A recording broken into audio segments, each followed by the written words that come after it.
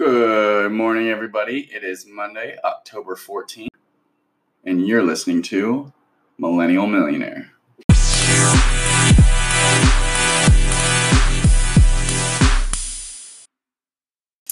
All right, guys, happy Monday.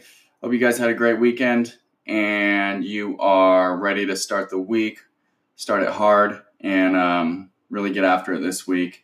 We're getting closer to the holidays, which means, people tend to start slowing down on their businesses and start spending more time with the family and preparing, possibly traveling, which is great.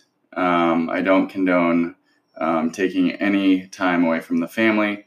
But with that being said, just keep that in mind as we move closer to the end of the year, because as more people start taking more time off their business, it gives you a good opportunity to kind of get past your competition, quote unquote, if you do have competition, or just get after it and get ahead while you can. While others are slowing down, this is where you hit hard, you ramp up, and you double down. And that's how you're going to, finish the year strong. Not only that, but then 2020 is going to give you a boost. So you're going to get ahead of everyone else. So keep that in mind as we get closer to the holidays. And I'd like to share a little something that I read this morning. I'm currently reading The 7 Spiritual Laws of Success by Deepak Chopra. And law number 6 is the law of detachment. And what the law of detachment says is that in order to acquire anything in the physical universe, you have to relinquish your attachment to it. And that doesn't mean giving up your intention to create your desire. You don't have to give up your intention. You just have to give up your attachment to the result.